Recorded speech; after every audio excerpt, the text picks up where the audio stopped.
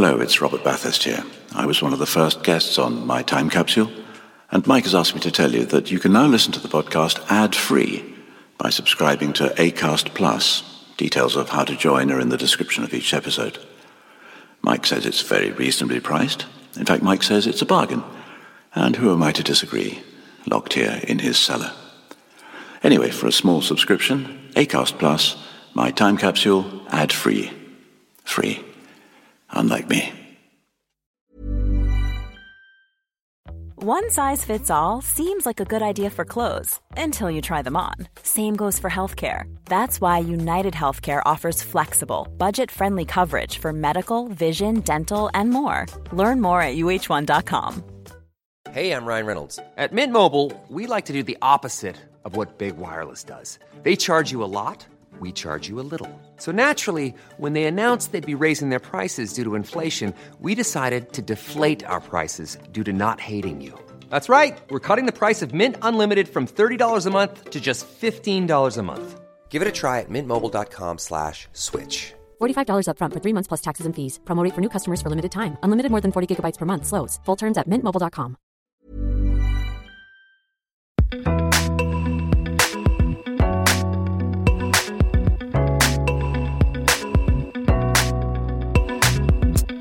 Hello, I'm Mike Fenton-Stevens, and welcome to My Time Capsule. My Time Capsule is the podcast where people tell me the 5 things from their life that they would choose to put in a time capsule. They pick 4 things that they cherish and 1 thing that they loathe, something they'd like to bury in the ground and never have to think about again.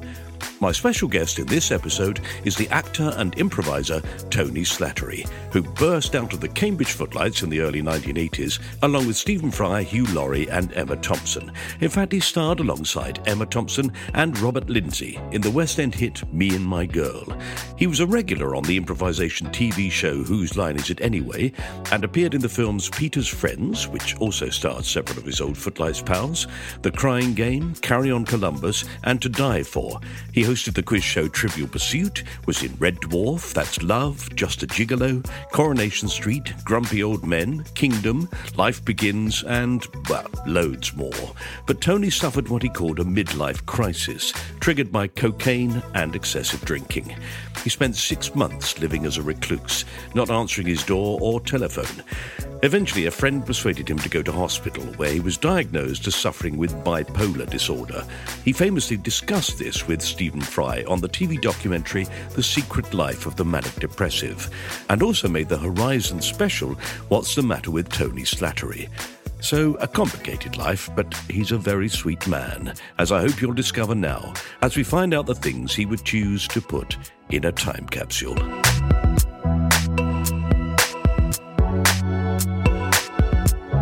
So it's been quite a while since we've met, hasn't it? In fact, I've just reminded you, I think, of the last time, and it made you shudder. Oh, yes. You mentioned, I think, a film, which was Lady Godiva Back in the Saddle. Mm-hmm. And were you in it as well as me? Because I can't remember being in it. It's true. Well, I do remember you used to say at about 11 o'clock at night, I'm just going to pop out for some cigarettes. And then we'd see you coming back to the hotel for the pickup in the morning. So what was I doing in the meantime? I wish I knew. Okay, I think I was sleeping on the set. Do you remember that the entire crew of that film, which is not widely known, was Tamil? And they were delightful, but didn't speak a word of English. And so that made the production slightly difficult. And who was Lady Godiva? It was the lady from Steps. Faye from Steps with the curly hair. It was Steps, and she was lovely. But the whole atmosphere was slightly bemused. Mm-hmm. And I'm not sure it got a theatrical, No. Although we were invited to Coventry for a premiere. OK, you've got me there because my memory's a bit shot. Did we go? I went because actually they were putting us up in quite a nice hotel. In Coventry? Well, just outside Coventry. Yeah, that makes sense. Yes. That sounds quite regionalist. Not in Coventry, but just outside, you know. But I got to see the bombed cathedral, which was the best start of the shoot. Yes. But that really didn't enter into the fabric of the film. No, sadly. Yeah. Sadly indeed. I've actually abseiled down the front of the new cathedral at Coventry. Now, that's just showing off. That is just showing off. You didn't really, did you? I did, yeah. Oh, goodness. It's terrifying. Oh, my gosh. Yes, for a television show, I had to play somebody who was one of those high-flying window cleaners. I'm sorry, you've lost me. Yes. A show about high-flying windows. Oh, I see. Oh, no, I get you. The show wasn't about me. Right. So it wasn't about personal achievement. No. It was about personal It was people. about somebody stupid enough to go up there who was killed. Right. Yes. And who cleaned windows at a high level. Yes. So it wasn't people who had been at a low level, but had ascended Become to be a CEO. Right. I'm now a top-level window cleaner. Yes. No. Viper's Nest, or whatever it's called. Dragon's Den. Dragon's Den. Yes. Viper's Nest is a better name for it. Hey, actually, that's all bad. Or if Like it was about the- window cleaning, it could be Wiper's Nest. You win. You win. So, Tony, Okay. it's lovely to see you again. And like most of the country, I've always been a great fan of the things you've done in your time. I think you do me too great a compliment, but thank you. I'll accept it. Well, maybe that's the problem. Maybe you didn't realise that we all did. It's a long way back, but anybody who saw your work, even as a student, I remember thinking, my God, that bloke's capable. Of what? We should explain that we are in a hotel room and I am sitting on the bed. Are we? How dare you? Get out. What the hell are you doing in my hotel room? Yes. But I am sitting on the bed and I do have one foot on the floor, so everything will be fine. I'm pleased. Okay, so we're going to explore through your life and find 5 things that you treasure from it. Okay, gosh, I like impro when it's really impro and not rehearsed. So I decided not to overthink things because that leads to procrastination and nothing gets done. So I'm just going to fly off here. Sound very pretentious, but okay. My first childhood memory, because it's a bit murky actually, for reasons I haven't really discovered and perhaps don't want to discover, is jumping over my mum in the back garden and breaking my arm, and she carried me in her arms to the nearest hospital, and yeah. And that's a really vivid memory. Isn't Yes. it? Yeah. How old would you have been, do you think? I would have been about, I would say, 3. 3. See, there are not many big memories for people of being the age of 3. I think. No, but I guess not, but that stuck. So was your mother that sort of person? Was she very protective? Well, she was protective when I broke my arm and in But not pain. before. Yes. Well, I don't remember the before bits because there are no photographs. Why? I don't know. I suppose it was a rare thing to take photographs of people, or do you think they were lost or destroyed? Again, I don't know. I once asked my late sister why there were no photographs of me when I was a baby or before 3, whereas my brothers, who were triplets, obviously had lots of photos, and they were in the local press and things like this. And my late sister said that they were too busy with everything, and that wasn't, to use the modern parlance, dissing them. It's just they weren't. No. But there are no memories except from that incident. So how long would it be then before your memory starts to actually form? Is that school age? Yes, that's right. Right. So that's extraordinary that jumps out. Do you think it's because it was a rare thing? I don't know, to be that thing of being carried all the way there by your mother. Was she a huggy mother? Was she demonstrative? In a sense, she was an archetypal, even though that sounds dismissive, but she was. She was a Gaelic matriarch. Mm. And so I had my triplet brothers. I had my sister. So that is a clear memory of being carried to the hospital shortly before my mother's... No, it was my sister's death. She told me that I had also another sister who, in the phraseology of the times, was not shown to my mother because she was not perfectly formed. Right. She died at birth, did she? She was not shown to my mother, which is a different thing. Mm-hmm. Because also there was the thalidomide thing going on, which in a really ironic, dreadful way is now a drug that is being used in really useful ways for other conditions, but wasn't understood then to be tetragenic. Yes. My mother-in-law took thalidomide to help her during her pregnancy. I think she took it past the point where it may have caused problems, but how close is that? Yes, the extent of defects were different. I remember being in infant school where there was a kid who had severe deformities because of that drug. And it was thought to be a miracle drug at the time. And he was mocked. And that was terrible. I knew at a young age, like 8 or 9, I knew that was really sad that he was mocked and it wasn't his fault. But I kind of, if there is a golden lining to the cloud, it's found other uses. It's been, what is the phrase, repurposed. Yes, amazingly.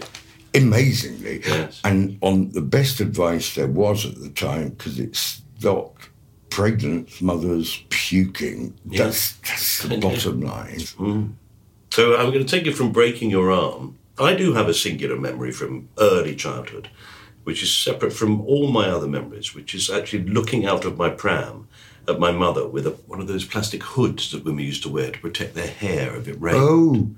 And her pushing me in my pram. I know it was one of those large, old-fashioned prams. Right. And I, of course, I think it's the feeling of being warm and safe, my mother pushing me along, and it's a very vivid image that I have. Indeed. And it's imprinted, I guess, and that feeling of enclosure and comfort. Which way round was the pram? I was facing... Ah, right. Yes. And I wonder, in fact, if that's the reason we all sort of stick with those memories, or why they stick in our head. So for you fall over, you break your arm, and a 3-year-old, you're too young to understand that sort of pain, I think. But then your mother carrying you all the way to the hospital, that's quite a journey. It is, and it is memorable, and I don't think it's necessarily Oedipal. It's just an impressed memory. It's not, I don't think, mother love, because I don't think I was ever a mummy's boy. I was always, I think, a solo person. So were you solo through school? Did you have lots of friends? Oh, I had one. Sorry, I don't know why we're suddenly out of question time. One? No, I was never bullied. No. I was quite solitary, but I had friends. See, I would imagine that you were very popular because you were funny. Were you funny as a teenager, or did you discover that when you went to university? I don't know, hubristic or loud, but I was. I made people laugh. Yeah. I did. Yes. And that sometimes deflected. I know that's a cliche as well, but it did deflect potential bullying. But also, I was quite you wouldn't think, but I was quite a sporty type, and I was a black belt in judo at an early age. So there was a bit of me which could say, I don't like the way you're behaving to me, don't fuck with me. Otherwise, I'll break your legs. And that sounds awful. That would work, I think. So did you sort of breeze through school, do you think? Or did you just make it through? Because actually, I suppose, if you look at it, you ended up getting a place at Cambridge. So that, to me, would suggest that you were reasonably happy at school and successful. I was reasonably happy at big school, as they used to call it then, and I made some friends. I got very few poor O-levels because I was interested in judo and rugby, and then I got interested in languages, and that's why I got my A-levels and the Cambridge entrance exam and got half a scholarship and half an exhibition. And then I got into Trinity Hall, and they were 3 glorious years. Yes, they really were. I'm sure they were. So you didn't come from money then? Oh, Christ, no. The fact that your mother had to carry you all the way to hospital. Indeed. Rather than getting the chauffeur to take her. That's right, yes. Christ's chauffeur in heaven is a particularly neglected book of Old Testament. I think it's the one that the Catholic Church rejected in the 7th century. One of many, I hope. Yes, the Gospel according to Gareth. Well, then we have to talk a bit about your time at Cambridge, because it's just such a defining thing for you, isn't it? I mean, it's where your life, I suppose, the direction of your life was sort of set. You're a linguist. Was your intention to go there and then work in the Foreign Office? Oh, I think in the beginning I just enjoyed languages, and I think a bit of me in my dreams wanted to be a crusty old Don with the keys to the port cellar. And then I got sidelined by performing. And so I got a 2-2 in the end, and they expected I starred first, and they were very disappointed. But I really enjoyed it. I mean, Emma Thompson and Stephen Fry and Hugh Laurie and these brilliant people, and I learned so much from them. And they were so kind to this, short, sturdy whippersnapper who could be funny, and they're all poshies. Well, yes. Now, there's an interesting thing, isn't it? The idea of going off to Cambridge, and did you go there thinking, they're never going to let me in? Not really. There was a bit of that, but I also thought, when I first visited Cambridge, which was just on a school trip, and, I was brought up on a council estate. Before that, whatever my mum and dad could afford, which was, slum clearance stuff, did brilliantly to bring up all these children. When I went up, of course, it was like Disneyland in a way. I was 14, and I thought, oh my God, look at the beauty of this place. And that's what drove me. It is beautiful, isn't it? Yes. It's astonishing. Even to this day, the colleges owning the rights to the street lighting, I always think, is interesting.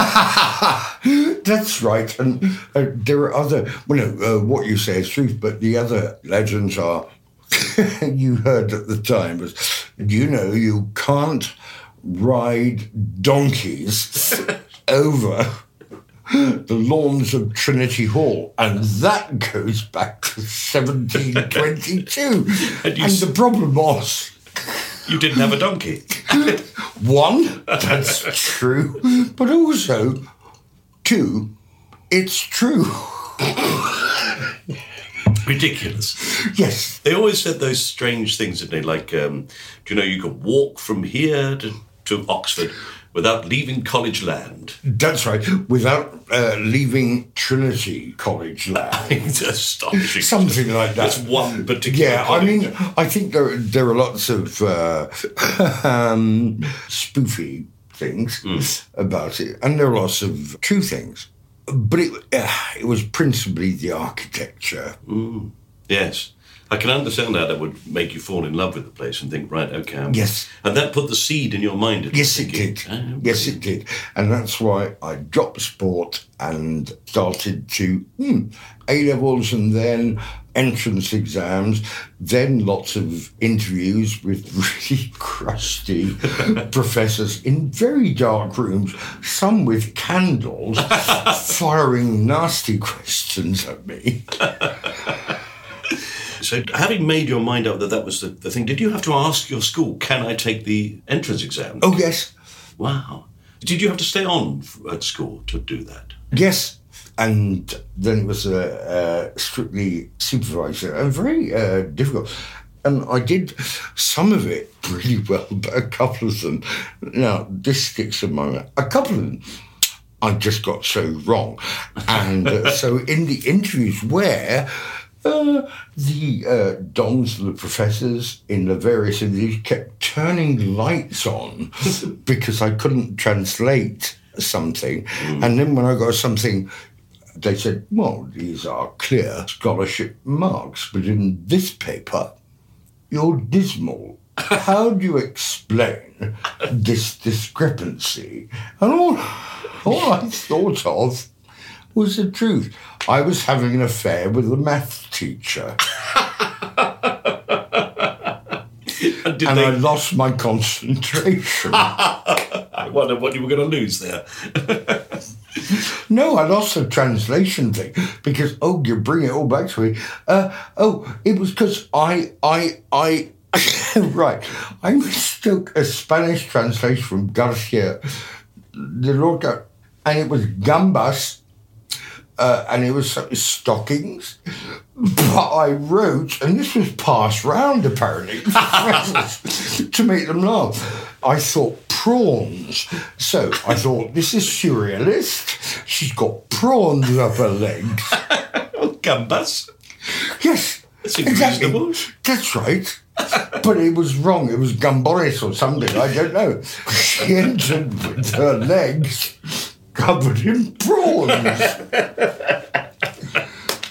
They thought either this boy is a genius or we should shoot him. Well, of course, the answer is, the reason I got it wrong is because I haven't completed my degree at Cambridge yet. Give me a chance. Oh, well, yeah. And they did. And they did. And so then being diverted by performing, so did you start performing in plays first then? Oh, yes. Yes. I mean, there are school plays. I think, lots of people would relate to that. But at Cambridge, I was in what is widely regarded, apparently, anecdotally, as the funniest production, sorry, it's just come back to me, of Marlowe's Edward II. Not a funny play. It's not really a funny play, but there were the costumes. I was Edward II, and it was kind of a Hessian costume thing going on. So we all looked a bit like Morris dancers, and the battle scenes were always like with big sticks, which exacerbated that. And then when I was, and this was on the first night, right? Oh, God. When the red hot poker was stuffed up my fundament, I was told to let out a scream, which I did. And then the lights were, this was in the ADC theatre, yes. The lights were meant to come down, but they didn't. And so, and then my pants caught fire. And then the two executioners were seen in full light going... Oh, my God. And that's true. That's what I remember. Oh, fantastic. Oh, the joy of it. The joy, exactly. You retrieve the joy from the pain. Yes, but then you go to the pub, you laugh. And I suppose your comic ability with Red Hot Pokers was... Oh, that was Mike, don't blame me. But that was spotted. So were you then invited to join the Footlights, or did you think, no, I'll have a go, I'll go and join the Footlights? Because that's a big decision to make, isn't it? Because you are looking at an organisation that, rightly or wrongly, you probably regarded as being an enclave of, as you say, the poshes. That's interesting. You said that, Michael, because I didn't know. I just heard the name and I thought it was a review society to be someone who's funny. And so that's why it wasn't a kind of thrusting... I'll go and get them. Yeah, no. It really wasn't. I just did an audition in front of Hugh Laurie and Stephen Fry, and it was myself and the brilliant Richard Branch, and we just did some silly stuff. That's it.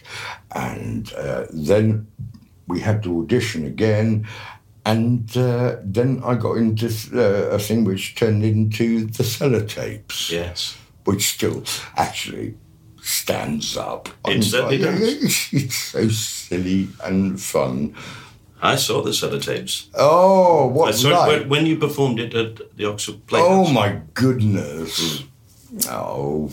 Isn't that lovely? That is really... And around the same time, I auditioned for the Oxford Review. Oh. With completely the idea that sounds fun. That's it. Peter Cook. Right, I don't know, you just made me think. Peter Cook. I got the Footlights because I was president of Footlights in its centenary year. And I got really drunk with Peter Cook in the Eagle pub. And when it was still 3 p.m. closing time, but it was Peter Cook. And he said, oh, Tony, what do you want to do?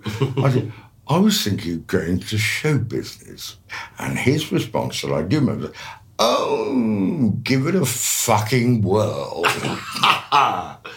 And you did. I tried. Yeah. Oh, God, how fantastic. What a brilliant piece of advice. Indeed. Why not? You're never going to say no to somebody like that, are you? No. I was in awe. Of course, yeah. And he was being whisty at the time.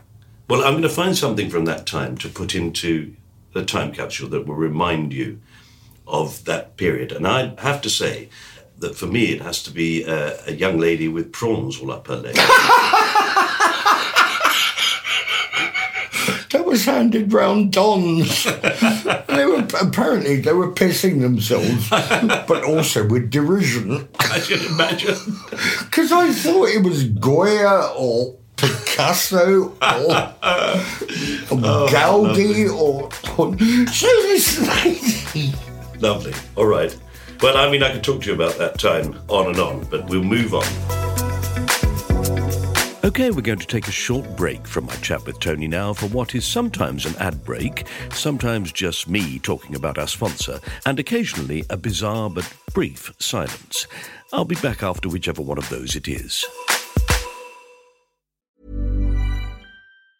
Mom deserves the best, and there's no better place to shop for Mother's Day than Whole Foods Market. They're your destination for unbeatable savings, from premium gifts to show-stopping flowers and irresistible desserts. Start by saving 33% with Prime on all body care and candles. Then get a 15-stem bunch of tulips for just $9.99 each with Prime. Round out Mom's menu with festive rosé, irresistible berry chantilly cake, and more special treats. Come celebrate Mother's Day at Whole Foods Market. Hey, it's Danny Pellegrino from Everything Iconic. Ready to upgrade your style game without blowing your budget? Check out Quince. They've got all the good stuff, shirts and polos, activewear, and fine leather goods, all at 50 to 80% less than other high-end brands. And the best part? They're all about safe, ethical, and responsible manufacturing. Get that luxury vibe without the luxury price tag. Hit up quince.com/upgrade for free shipping and 365-day returns on your next order. That's quince.com/upgrade. Wow. Nice. Yeah. What you're hearing are the sounds of people everywhere putting on Bombas socks, underwear, and T-shirts made from absurdly soft materials that feel like plush clouds. Yeah, that plush. And the best part? For every item you purchase, Bombas donates another to someone facing homelessness. Bombas. Big comfort for everyone. Go to bombas.com/ACAST and use code ACAST for 20% off your first purchase. That's bombas.com/ACAST. Code ACAST. Welcome back, which always sounds really weird if it was just the silence. Okay, let's get back to Tony Slattery and discover what else he wants to put in his time capsule. What I think is gorgeous is that not long after having done that, as a group of students, going to Edinburgh, being lauded, I think you were was it the first show to win the Perrier Award? Oh, yeah, it was. It was the first Perrier Award. Yes. What did we get? Not, as it became later, 40 grand each. We got a case of fucking Perrier. And then we had a West End transfer to where? A 40-seater theatre in Hampstead called the New End Theatre, which was, in a way, appropriately, a renovated morgue. That's what we did. Yes. But a few years earlier, you would have been at the Fortune and you would have... Oh, something like that. You would have taken the world by storm. Or later. Yeah. Anyway, so you've moved on from that. But the great thing, I think, is that not long after that, there is that group of friends, add in a few talented people like Imelda Staunton and Rita Rudner, and there you are making Peter's Friends. This Is Us When We Were Students. Well, I still like the film. I like the soundtrack. I play an oafish fool in it, so that's typecasting in a way. But I hadn't seen Emma or Stephen or Hugh for about 8 years. And I auditioned for Ken Neth, who was the director, and it was glorious to meet them after all that time. Yeah. I mean, it's frozen in time, and it still stands up, and it's humorous. And so that 8 years of coming out of university, I went to see an agent at Noel Gay. Oh, yes. Just after you joined them. And they did say to me, oh, marvellous, because we've just signed up a young fella called Tony Slattery, and he can't possibly do all the work he's being offered. I didn't go with Noel Gay.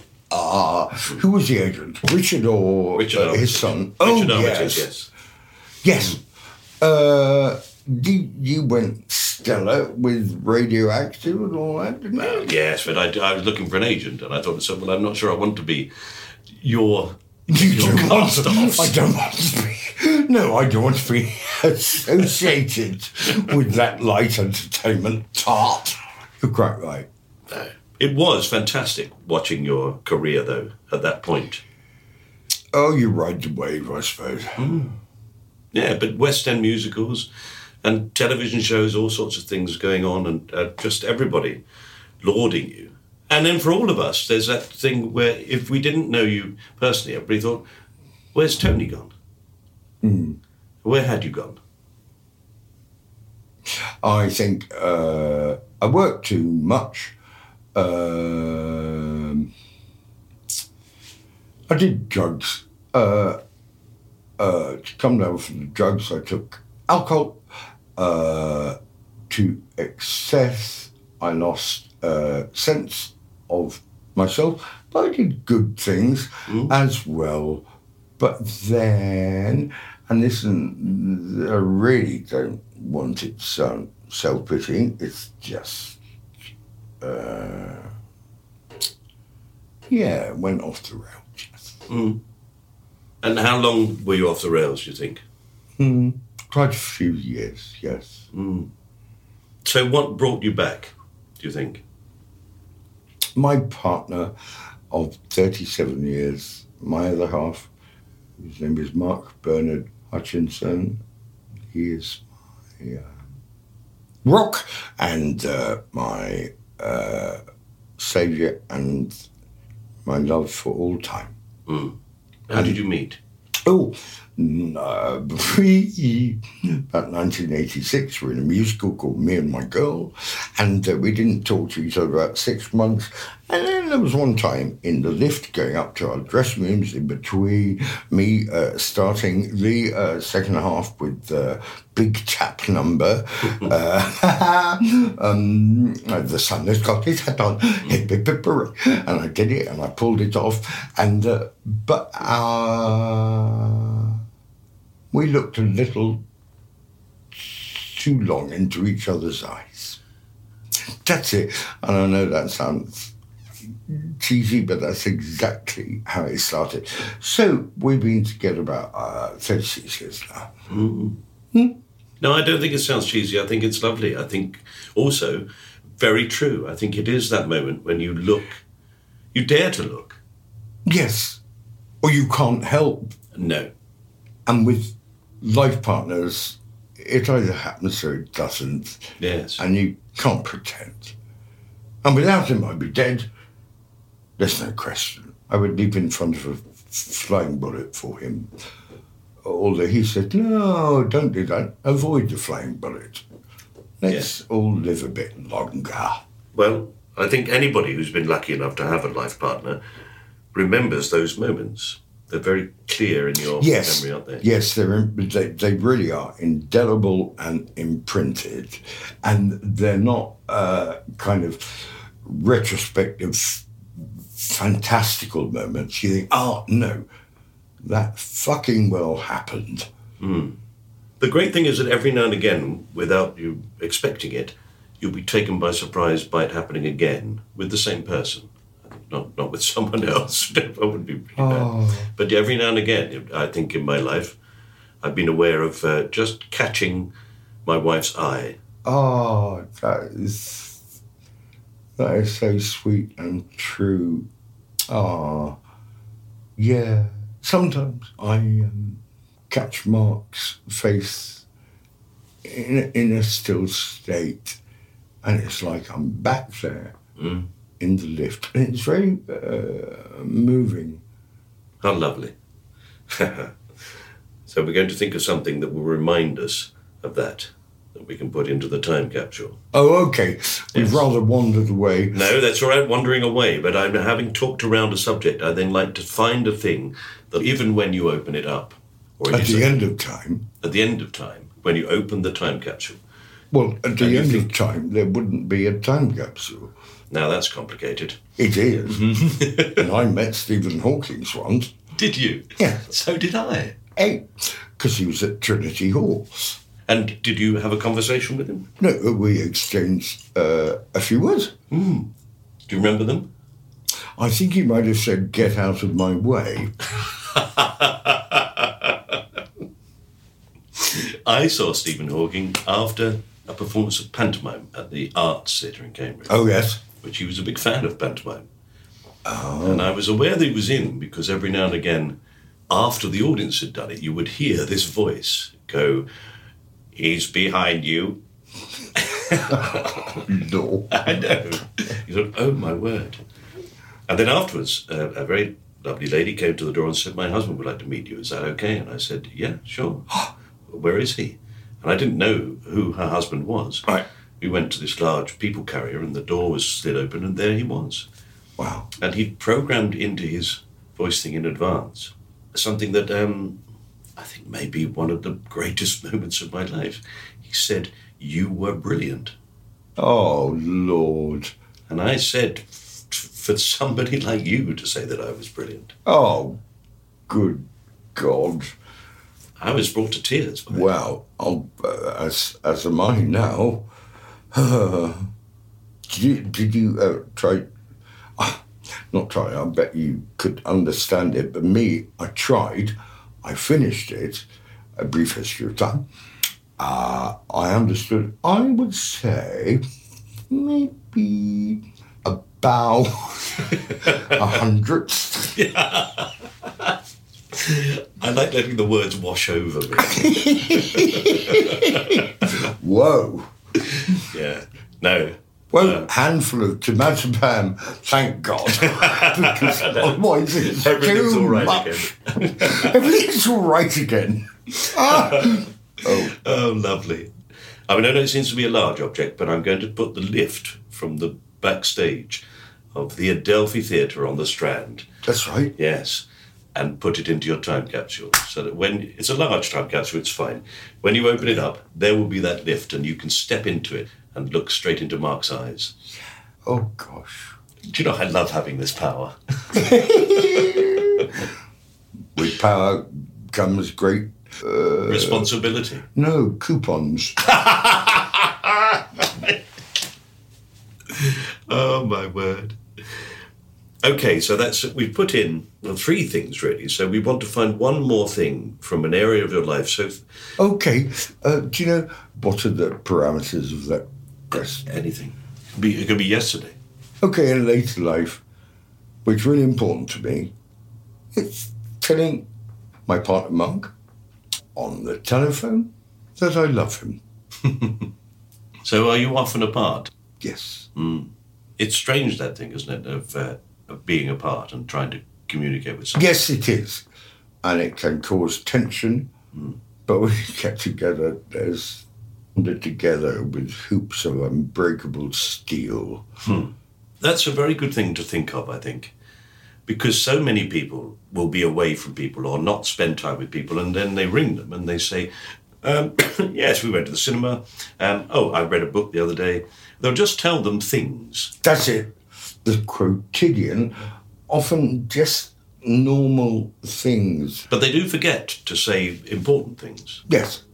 Very good. All right, we have one thing to put into the time capsule, which is something you want to reject from your life. Now, I don't know. I mean, whether that period in your life where you went off the rails, you may well have been having the time of your life, for all I know. No. No. Completely the opposite. Very solitary. Did you feel that there was no one you could turn to? It's not that I felt like it's just I didn't even think of someone to turn to, which is, I guess, Michael, a different thing. The one thing I'd like to forget is Diane Abbott. Why, particularly? It's just an opinion. It's just an opinion, yeah. Okay, she's gone. Oh, fuck, she's back. Oh, hello, Diane, I didn't mean it. Put your clothes on, for God's sake. George Galloway, what are you doing here? Jesus, where did you buy that? And one so big. Oh, Tony, how lovely it's been to talk to you. Likewise. It's really lovely to see you again, and to see you with the same wit and humour and passions that I always knew you had, and enjoyed seeing in you every time we met. Thank you very much.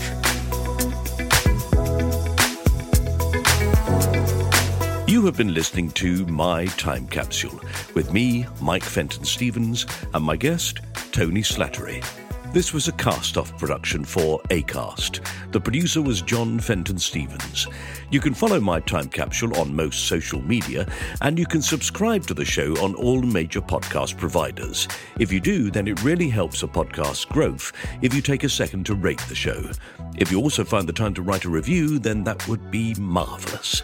And you can download the theme tune written by Pastor P's Music on Spotify. Our next episode is one that was called for by all our followers. Well, at least 10 of them, so actually, statistically, an unimportant gaggle of tweeters. But the devil is always in the details, so to keep them happy, we will not ignore them. Whoever they are. Now, what am I talking about? That is not an uncommon question in my life. I am talking about the fact that when we did our double episode with the great Barry Cryer, several people said, "What about Graham Garden?" What a great idea, I thought. But I haven't managed to get him yet, so next week it's Colin Sell, and he's bloody brilliant. See ya.